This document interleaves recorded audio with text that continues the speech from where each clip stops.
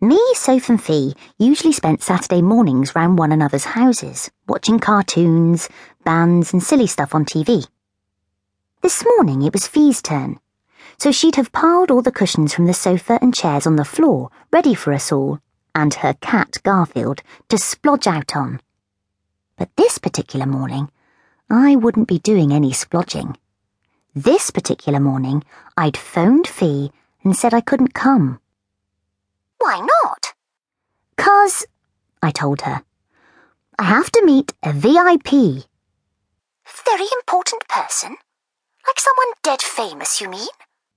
I could imagine Fee's arched, gingery eyebrows frowning as she spoke. I realised I'd made it sound way too exciting and mysterious. She probably thought Madonna was coming round to our house to pick out a couple of gerbils to take home with her as pets. No, I mean, a very important project. That's what I'd decided when I'd been lying in bed last night. Everyone needs something interesting to do during the holidays, and I'd made up my mind that making Dylan more friend-friendly would be my very important project for the week.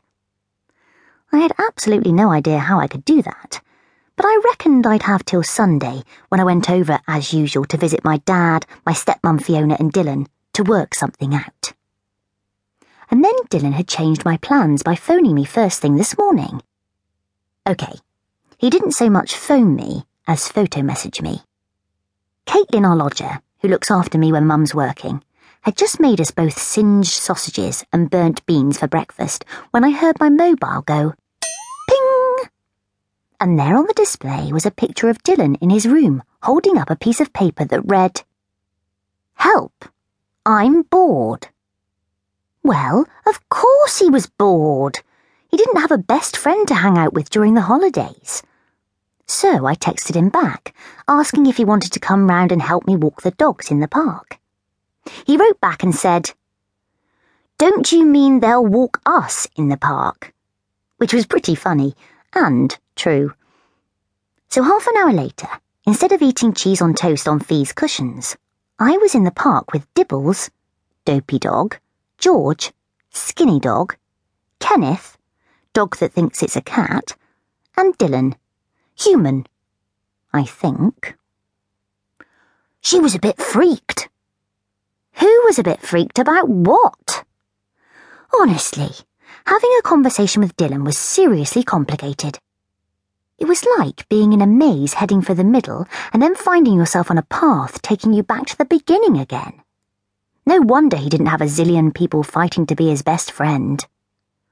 And it wasn't just the fact that he could be hard work to chat to, it was also the clothes he wore. I mean, those terrible red trousers he had on, and that yellow t-shirt with the teddy bear logo on it. I know Dylan is kind of small for his age, but there's no excuse for dressing like a 5-year-old. Of course, I knew who was choosing his clothes for him. Fiona.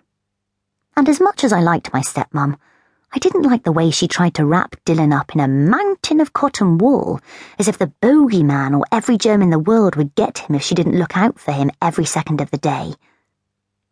My mum, Dylan interrupted my thoughts. She was pretty freaked out about me coming to the park on my own today. I might have known. But you're not on your own, I blurted out. You're with me and 3 dogs and about 50 other people. The 50 other people included parents cooing over wailing, dribbly babies in pushchairs, parents shouting at toddlers who were hitting other toddlers, bunches of girls sitting chatting on benches, and groups of boys or older blokes enthusiastically playing games of football. Yeah, that's what your dad told her, said Dylan, picking up a stick and chucking it so the dogs could chase it. George and Kenneth bolted after it, but Dibbles was too dense to notice and went to sniff an empty crisp packet instead. Poor Dylan. You know, it's every mum's job to worry, but Fiona really was an